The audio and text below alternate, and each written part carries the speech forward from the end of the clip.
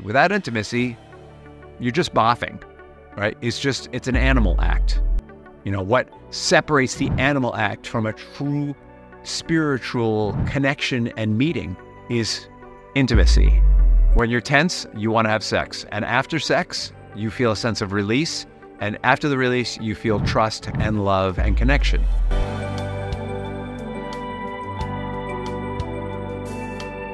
Welcome to another episode of Rich in Relationship. And today we're going to talk about tales of tender warriors. That's right.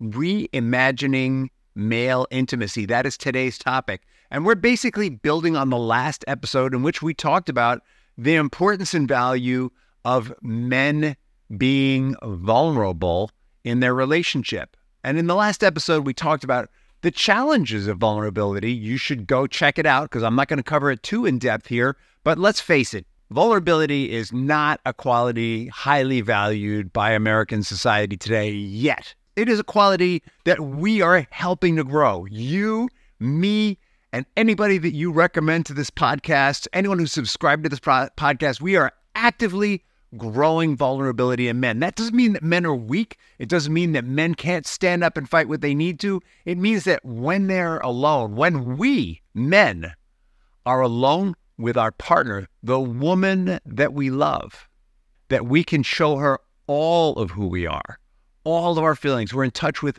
all of our feelings, even those shady feelings like fear, sadness, and hurt, which feel like no wins to us.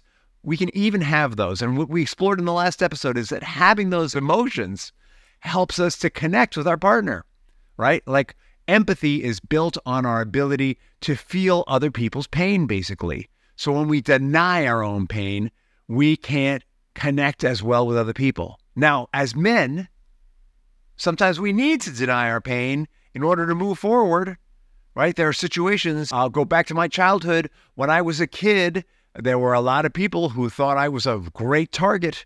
And if I lived in my fear, or if I lived in my sadness or hurt over the fact that these people that I really want to be my friends wanted to shake me down or have authority over me in a way that I didn't want them to, then I wouldn't have been able to move forward. Instead, I needed to step into a place where I could be, even though those feelings were happening for me, I needed to encapsulate them and move forward with confidence. And by moving forward with confidence, I actually ended up befriending a lot of those kids who thought that I was prey, right? I actually ended up becoming friends with them, right? Now, the trick is to have those feelings at another time. Or if they're not helpful for us in the moment, we need to have them at another time. And who better to share our feelings with than our partner, the person that we love? And so what we explored in the last episode are, what are the constraints on that? How can men and women better share all of their feelings and still be functional in their roles in their marriage, be functional in their roles in the world, and feel confident and true to themselves, right? Major, major, major mission we're on here. And the other side of this is that when men are vulnerable with their partners, there's greater intimacy. And I'm not just talking about physical intimacy. I'm talking about emotional intimacy. Emotional intimacy is founded on caring conversation, on trust, and on empathy, right? And we just said, you can't really have empathy if you're not in touch with the full range of your feelings. If you're suppressing feelings or pretending that they're not there or you don't have them, that it's harder, far more challenging, in fact, to connect with empathy. And if we're having trouble connecting with empathy, it's harder to trust. And if it's harder to trust, those caring conversations, they're just not going to happen. Are you feeling where I'm coming from here? Are you hearing what I'm laying down? Are you willing to go down these tracks with me?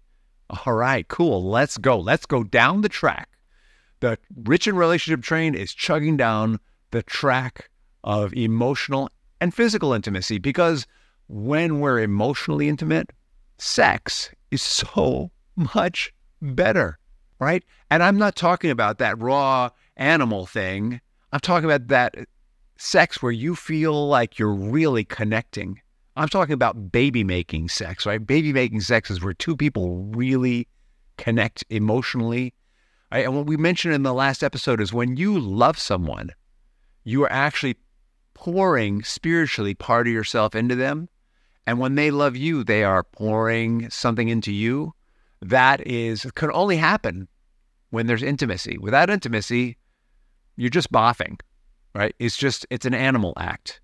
What separates the animal act from a true spiritual connection and meeting is intimacy. And intimacy based on trust, empathy, and caring communication. So let's do a deep dive on intimacy here. Emotional intimacy for men is more about understanding and companionship, and I promise you we're going to go deep with this. For women, it's more about being heard and validated, and there are very subtle differences between these two things. Men want to feel understood by their partner more than just being heard. It's about mutual companionship, but I think that's almost the wrong word. It's about being on a journey together. Companionship implies a journey together. And the reason is that men are super goal-oriented. They're always on a journey, while women tend to be more about exploring the ecology, making sure that everything is as it should be, that it's safe. And in order to have that experience, they need to feel heard and validated, right? They need to feel truly listened to. The challenge for men is overcoming societal norms that equate with vulnerability and weakness, right? So in order for us to really feel like we have a companion, we have to show them a side of ourselves that we don't show most people. The challenge for women is giving the man permission to do that. Part of the challenge for men is allowing women to take the lead from time to time, because men often feel like they should be in the lead. The challenge for women is to know when to lead and how. And I'm talking about in bed, by the way. I want to be really clear. Right now, I'm talking about in bed. I'm not talking about in the rest of our lives. We've covered that a lot, but this is a much more intimate topic, if you will. So let's talk a little bit about what these differences are and why. Historically, men have been conditioned to be stoic, repressing their emotions, not openly discussing their feelings. And when they do choose to open up, it can be a significant moment. They hope for a deeper understanding from their partner when they do that. They hope that their wife will understand them more deeply. And given how rare it is, or how challenging it might be for them to do that, that's why they really want to be understood, not just heard. And understood would mean, in this context, that I think I'm going to go with accepted as still being whole and complete in all of who they are. Women have often been encouraged to be more expressive and talkative about their feelings. Actually, I wouldn't say encouraged. I would say that for a long time, because women were tasked up until recently with raising children, it was their job to make sure that the environment that those children were in was safe and secure. And so not only were they encouraged, but they desired to be talkative because they wanted to make sure that everybody in the community was really on their side, in alignment. They want to know who the potential threats were. They want to know who their potential allies were. They want to know all that. And so and also the way their brain is wired, women tend to be more verbal. They tend to find expressing their emotions more cathartic. Now, let's talk about the different communication styles that come out of this. Men communicate, and they can communicate about personal or emotional topics, but they often aim to convey the information to seek solutions.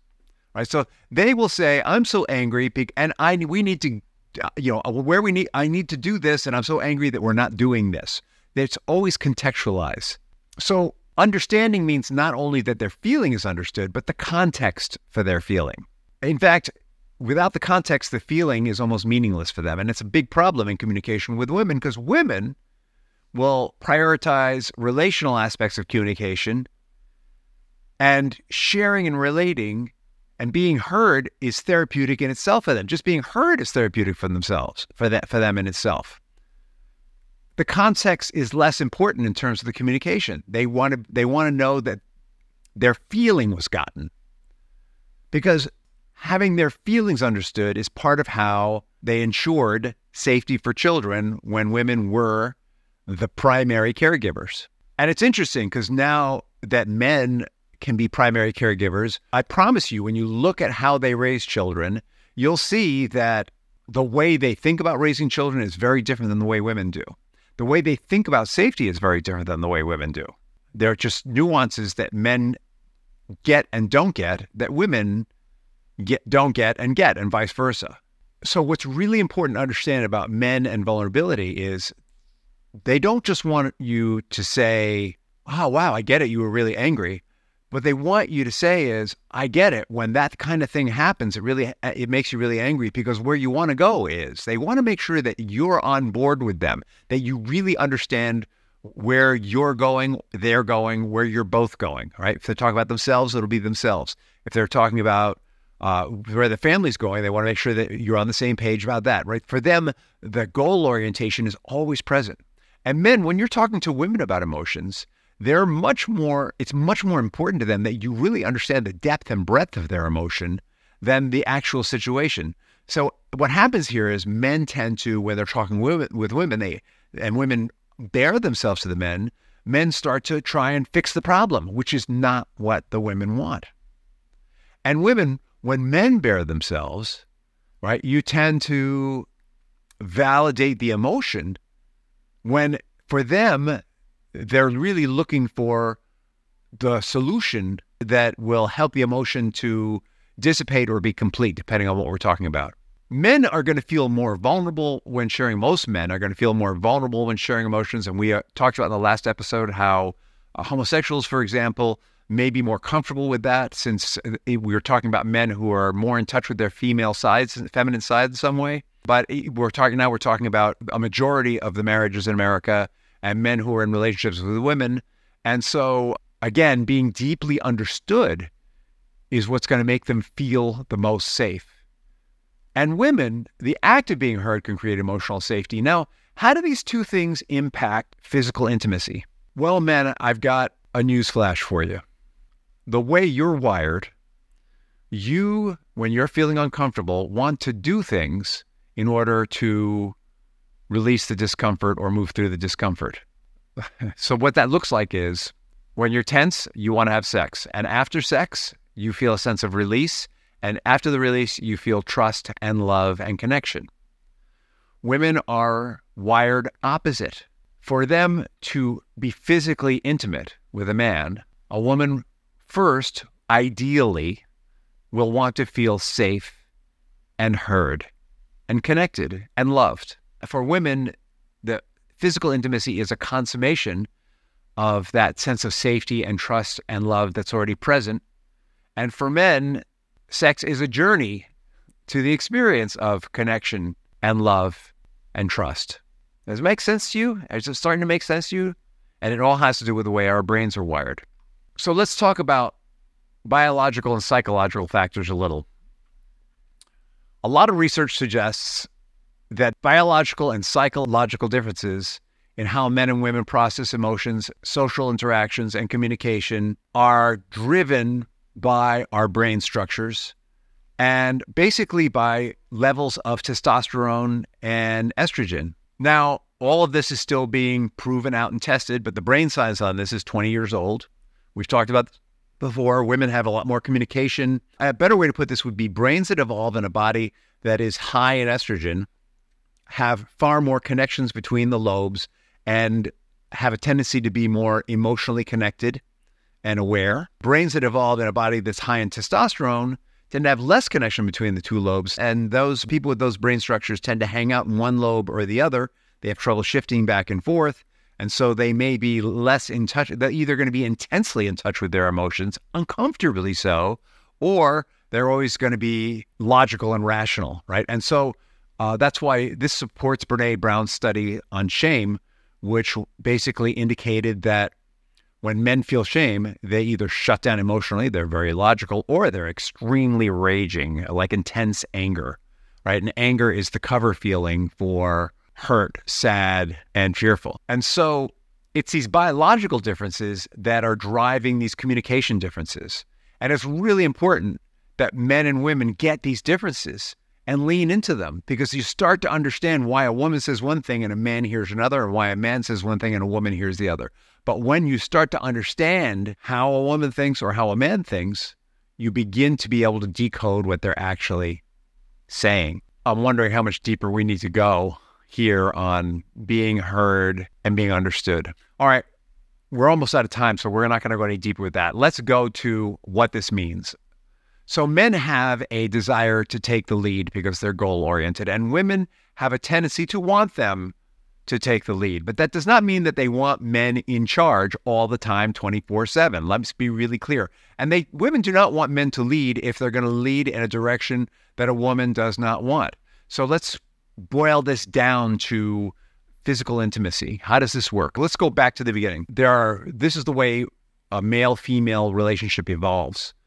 First, you develop a friendship. This is the way sober men and women develop a relationship. If you developed a relationship in a different way, you may not have been sober. Sober meaning not under the influence of something. First, you develop a friendship. So in the grounds of friendship, you have an understanding of each other. You realize you have shared values. You have some mutual goals. You like each other. It's fun to be with each other. Maybe you find there's a spark of attraction in there, or maybe there's a raging fire of attraction, but there's still the friendship basis is the first thing that needs to happen in a healthy male-female relationship. The next step is going to be courting. And in courting, we're playing with the idea of being physically intimate, or we might actually be physically intimate depending on your culture and background. But when we're courting, we're exploring what would our future look like together. When we're courting, what is your family like? What's my family like? This is where you're meeting the parents and doing all that good stuff, right? And the reason why, if you meet someone and a week later they're introducing you to your family, you're like, whoa, this is too much too fast, is because the friendship base wasn't put in yet and courting happened too quickly. So these things have definite emotional foundations. Now, somewhere in courting, physical intimacy happens. And the man generally, in a standard relationship, I'm not talking about you go to a club and pick someone up and you've decided by mutual agreement that your animal urge has driven you both to go off and boff. I'm talking about a relationship here, all right? Somewhere in the courting phase, you decide you're going to allow that attraction to blossom. And this is a dance where men intimate that they would like that, or women give signals that they have permission, depending on how the man and the woman were raised. Who starts that? Completely up to the man and the woman. If a woman prefers a more aggressive man and he does not give her a signal that he's interested in her, that she's attractive, that she's a beautiful woman, that he would like to know more about her physically, nothing's going to happen if he doesn't act, if she wants that. If she is a woman who comes from a culture where that there needs to be a level of trust and respect first, the man will let the woman know she's attractive and beautiful without any innuendo, and the woman will initiate by saying, you may now come on to me. And then the back and forth dance of, I'm interested in you. It's safe. Oh, I'm more interested in you. It's safer. Until the relationship is consummated, until the physical relationship is consummated. Why am I sharing that with you? Because sometimes when we get married, we forget about that dance. And what happens is when communication breakdown happens, men don't understand why they say, hey, I want to be intimate with you. And the woman's like, nuh-uh. All right. The reason is she's not feeling the trust. The reason is she's not feeling the connection. Or you might not be doing the dance anymore. You might be just saying, hey, you're my wife, let's do it, which is not part of the dance, by the way. And she might do you a favor and do it anyway, because maybe she's like feeling a little physically driven.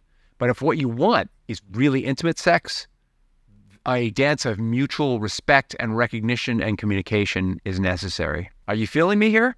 And so, if I'm honest, with the couples that I work with, most women want the man to take the lead, but they want them to do it respectfully. They want the man to say, you know what? You got something I want. You're so special. What do you say? They don't, right? The next line is, what do you think? What do you say? The next line is not, give it to me. Okay? And very often as men, we slip into, give it to me, depending on how intense our need or our urge is. And that is sometimes going to be a turnoff. You know, if you have high levels of intimacy and it feels very safe, give it to me might be the signal for let's really have a good time together. If you have low levels of intimacy, give it to me feels like a threat. Are you seeing where I'm going with this? So you're expected to take the lead, but you always have to be attentive to how safe is your wife feeling, or how safe is the woman that you're living with feeling. It's huge, all right? And should she say, yeah, that's great, she may want to take the lead for a while, right? And this is like, maybe she wants to be on top. Maybe that's what taking the lead means for her. Maybe she's going to tell you what she wants with words. Maybe she's going to tell you what she wants, the way she moves her body. You want to be very attentive. You want to be attentive to her body language, which, by the way, is not something men are really good at. She may be giving you signals, and she may be thinking, what is wrong with this bonehead? Because women read body language and read microexpressions so much better than men. And so, men, you need to work at this. Right? You need to work at for the signal. What is the signal that means I am in charge here and I'm going to take the lead? And what is the signal for she wants to take the lead?